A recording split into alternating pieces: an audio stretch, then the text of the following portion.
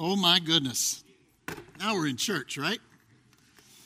Hey, we're going to continue, as Danielle said this morning, we're going to continue our series, The Story of the Bible. And today we're going to take this quantum leap forward in the timeline. If you remember last week, Danielle talked about Abraham and how God made this promise to him. He said, I will make you a great nation.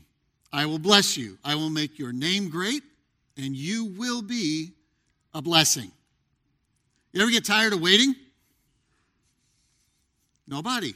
Wow, this is such a patient group this morning. I could just stand up here for 20 minutes and not say anything. You probably get tired of waiting. When I think about waiting too long, I think about Abraham's family. God gave him this promise, and it would be 300 years later that Abraham's grandson, Jacob, would lead his large family into Egypt in an effort to escape a famine that was impacting most of the known world. In Egypt, for the next 150 years, Jacob's family would thrive and grow. But that growth came at a cost. As this family grew in number, they also grew as a legitimate threat to the reigning Pharaoh of Egypt. And for that reason, all of Jacob's family would be forced into slavery for the next 400 years. They were beaten down, they were oppressed, they were controlled simply as a resource in the Egyptian economy. So if you add all of that up, it was more than 850 years from the time God made this promise to Abraham, and they've been waiting for God to make good on that promise. And I have to wonder, how are they holding on? And then comes Moses. Moses enters the scene, proclaims himself the leader of this people that's now 1 million strong, and says to Pharaoh, you have to let them go. And God, through Moses, does a series of 10 plagues, miraculous events, to help secure their release and change Pharaoh's mind. You would think that as this group of people were watching miracle after miracle after miracle, they would enthusiastically follow the God of Abraham and Isaac and Jacob and Moses. The problem is they'd been enslaved for 4 centuries. And over those 4 centuries, they had lost their connection to the Abrahamic promises. They'd lost their faith in the one true God, and they had begun to worship the pagan gods of the Egyptians right alongside the God of the universe. Finally, they were freed by Pharaoh. Finally, they would make the journey to the promised land, Canaan. But for them, it was more than just a change of location. This was also for them a spiritual journey as they worked at rediscovering who God was and what he expected from them, what it meant to follow God. And with Moses as their leader, it would take them 40 years to make the journey from Egypt to Canaan, a distance of 250 miles. That means their average progress was less than 100 feet a day. That's slow. But it wasn't the distance between Egypt and Canaan that made the journey tough. It wasn't the terrain differences between Egypt and Canaan that made the journey tough. The issue was the distance between God's expectations and their obedience. It took all of them, including Moses, 40 years of wandering around in the wilderness to fully understand the kind of relationship that God wanted with them. So, just a few months into this journey towards the promised land, the Israelites arrive at the base of Mount Sinai, where Moses was to receive the law from God. From this point forward in Scripture, it's always referred to as the law of Moses, because that's who God gave it to carry it to the people.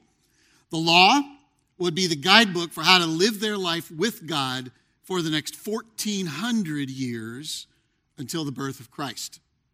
Now, I would guess if we did like a survey around the room, we would not, even among all of us combined, be able to name everything that was in the law of Moses. That's understandable. because it covered 4 of the first 5 books of the Old Testament. But most of us are, however, familiar with the 10 Commandments, which God gave at the beginning of giving the law. I like to think of it as like a quick start guide to the law, maybe the first quick start guide in history. So let's take a look at what those 10 Commandments entail. The first one is pretty simple. Don't worship any other gods but me. They were entering into a land that was polytheistic, and God said, I want you to be solely devoted to me. Next command, don't make an idol of any kind. Don't worship the creation over the Creator. Next, don't misuse the name of God. That can be just idly throwing it out in a promise, or it can be just using it in profanity. There's all kinds of ways that we can misuse His name. Next, keep the Sabbath day holy. This goes back to creation and the idea that God created the world and everything in it in 6 days, and on the 7th day He rested. It's about a work-life balance, basically, keeping our life in control instead of out of control. Next, honor your father and mother. Respect them, care for them throughout the entirety of their life. Next, don't murder. Don't kill someone without just cause. Next, don't commit adultery, which means don't have sex with somebody who's not your spouse. Next, don't steal. And if you dig into the intricacies of what this particular command means, what you come away with is this idea that don't steal. It's not complicated. Next, don't lie. Be honest in all your dealings, and with a special emphasis to court proceedings and legal proceedings. Don't lie. Next, this one may be the basis that we get in trouble on the other 9. Don't covet. Coveting is that place we find ourselves sometimes where we want something we don't have and we feel we deserve it. That's coveting. Now, regardless of our belief system, wherever you are today, those 10 kind of make a really nice set of guidelines for living a moral, healthy life, right? And I look at those, and I start to wonder, how would I do if that was all I had to follow and live out all the days of my life here on earth? How would I do with the 10? I spent some time thinking through each one this week, and what I realized is 6 of them are really easy for me. 4 of them I struggle with at times. I'm not going to tell you which 4. I'll let you guess, right? You can make up your own story about me this morning. But the hard part is not the 10 Commandments. The hard part is that this was just the quick start guide. The law itself actually contained 613 specific commands. Now, if I'm going to mess up 4 of the 10, I don't stand a chance on 613. Do you? My first reaction to seeing that there's 613 is that's a lot of rules. And I think even in the most compliant among us, there's some part of us that starts to bristle when there gets to be too many rules, or especially when we don't see the immediate benefit of following the rule. Think about the first people to hear these commands. These laws were delivered to a group of more than 1 million people gathered at the base of Mount Sinai. They were freshly liberated from 400 years where every minute of their life was controlled by somebody else's rules. And now, after 2 months of relative freedom, Moses comes down the mountain with 613 specific rules from God. You know, I have to think about them and wonder, what do they feel? What was the pain in that for them? And why in the world did God give these 613 rules? Well, I think a big answer to the why is that the rules that God gave, if you look at them and just the broad spectrum of the rules that He gave, they covered every facet of life that these freed people would now have to deal with and work in. They dealt with social responsibility, how we treat people in our world, especially the poor and the widows and the orphans and the immigrants among us. The law regulated fair business practices, like your scales had to be checked and weighed so that you were treating people fairly in your business. And if you lent money, you couldn't be an extortionist on the people that you lent the money to. It was just fair business practices. The law also prescribed a path to pursue justice in our relationships. What role would the law play and the courts play when people or property were damaged? And ultimately, what the law described was how to worship God in a way that keeps him at the center of our lives. Now, if you read these laws today, my first reaction to reading through them is there's some laws in there that are just more than a little odd, right? Like, one of the rules for them was you can't use two types of fabric in the same garment, which is really painful if that carried through to today, right? Think about it. Just start looking at the labels in your clothes this week and see how much of a blend there is of cotton and linen and silk and wool and rayon and polyester, and the list goes on and on. And I realize fully, looking at around the room, the eyes of the guys just glazed over going, what? Women, you know what I mean, right? Why would God say you couldn't wear a garment that had two different kinds of fabric in it? I don't get that. And while some of them are just a little odd, some of them are really odd. I don't understand them. For example, in Numbers 15, God says, men, if you have a suspicion that your wife is having an affair, but you don't have any proof, here's how you resolve it. You go to the temple with your wife, you explain to the rabbi what's going on, and the rabbi will dip some holy water out and set it, and then he'll sweep up some of the dust from the floor of the temple. He'll put it in the holy water and mix it up, and then the wife is supposed to drink that concoction. If she gets sick, it proves she was unfaithful. If she's fine, it proves that you can take her home and you can trust her. Oddly, the law doesn't say anything about whether the wife would ever trust the husband again. It just focuses on him. So seriously, I read that. That's more than a little odd. That sounds more like the scene in Monty Python and the Holy Grail when they're trying to determine if the woman's a witch, right? Anybody familiar with that scene? It's really what it feels like. What place does that have in God's law? I don't know. But before we judge the Bible, before we judge the law of Moses too harshly, we need to remember these laws were written more than 3,000 years ago. They were written in a specific time, in a specific culture, and their message was to that culture for their protection and their benefit. And the laws that made sense then, they make us scratch our heads now. Not all of them, but some of them. That's true, though, of all codices of laws from that time period, not just the Old Testament laws. If you were to read other laws from that period, like the Code of Hammurabi or the Middle Assyrian laws, and those are, by the way, real books, I didn't make those up, but the laws that are in them come from the same time period as when the Old Testament law of Moses was given. You read them, and they've got similarly odd laws. Beyond that, if you comb through the law books in the state of Illinois, there are still some very weird laws on the book. And I'm not talking politically. This goes way back before COVID. There are just some weird laws in Illinois. For example, in the state of Illinois, you are prohibited from eating in a building that is on fire, which may eliminate any home-cooked meals for you. I don't know. In Chicago, it's illegal to go fishing in your pajamas or seated on a giraffe. I have no idea. I would love to go back and trace that back and see what the story was that led to that law. It is illegal in Horner, Indiana, for anyone to possess or use a slingshot other than the police, which makes them the least feared police force in the state of Illinois, right? Can you imagine, like a bank robbery and they pull up with their slingshots? It's just crazy.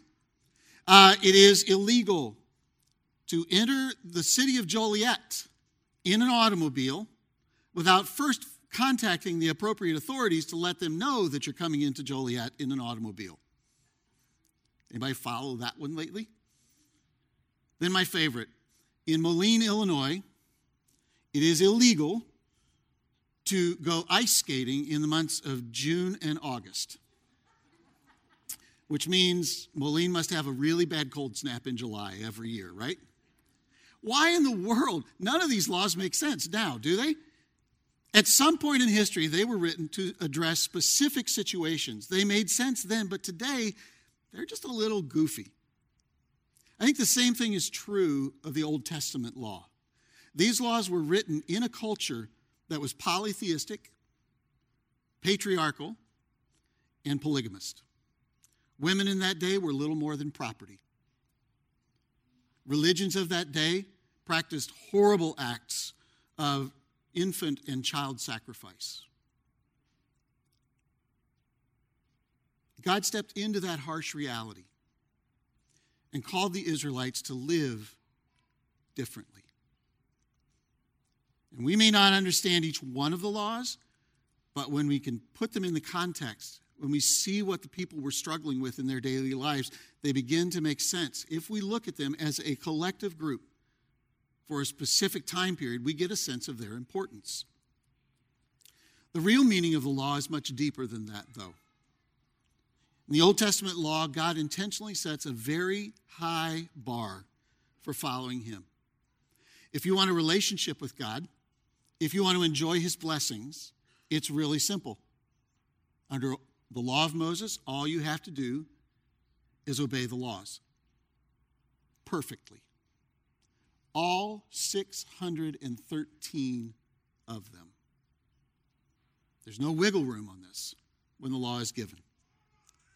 And here's the crazy thing. Even before Moses got all the laws, God sent him back down just for a check-in with the people.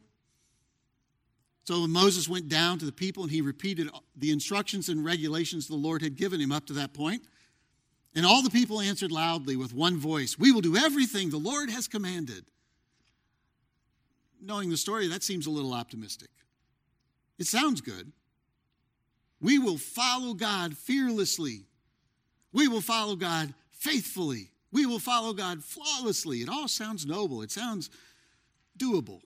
It gives us a specific goal that we can work towards and measure where we are in it. I can do this. I can control my destiny is part of what the law makes you feel. I've talked. It's been an honor and a privilege in 40 plus years of ministry to talk with lots of people when they're in their last days or weeks of life. And invariably, the conversation will drift to, how can I know for sure where I'm going to go when I die? It's a very prominent question in almost everyone's mind.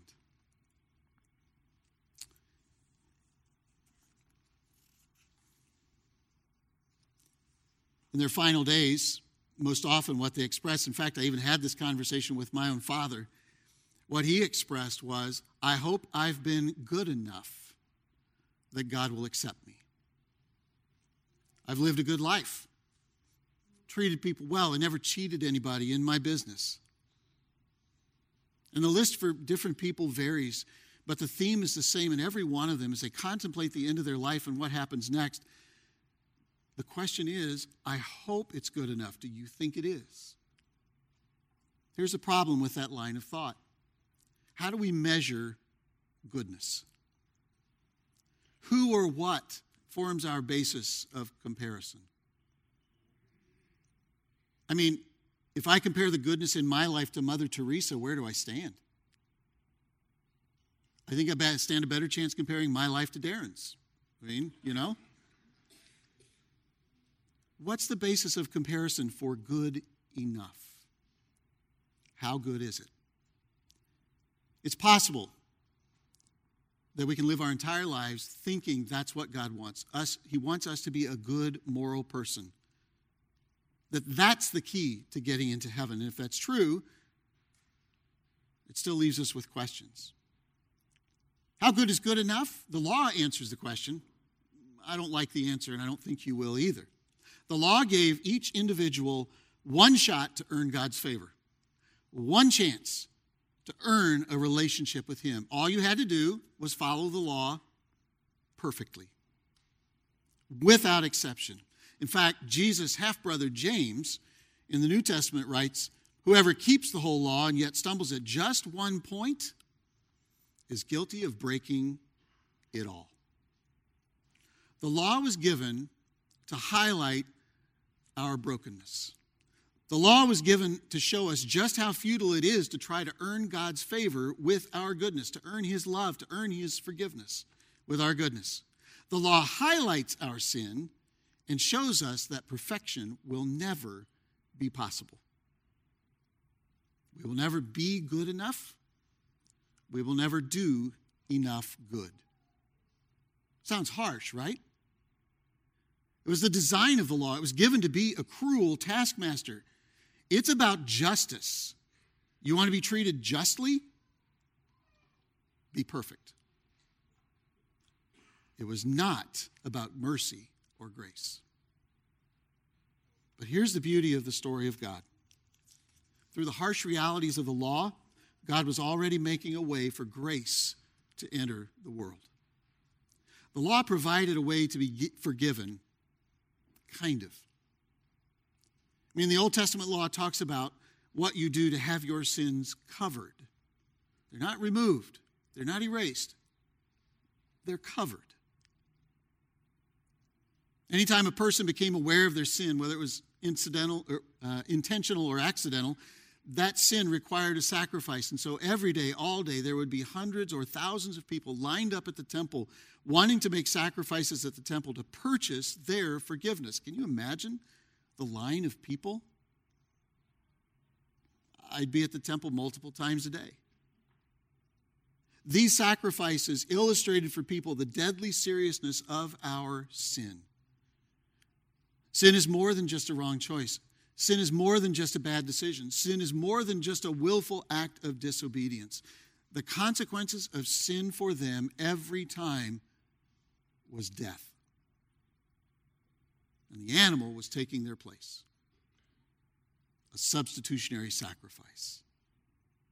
And every time they sinned, they started over trying to earn their salvation. Prior to becoming a follower of Jesus, the Apostle Paul spent his life as a religious expert in the Jewish faith. He was a Pharisee. He studied his entire life, studied the law, understood the law, memorized the law.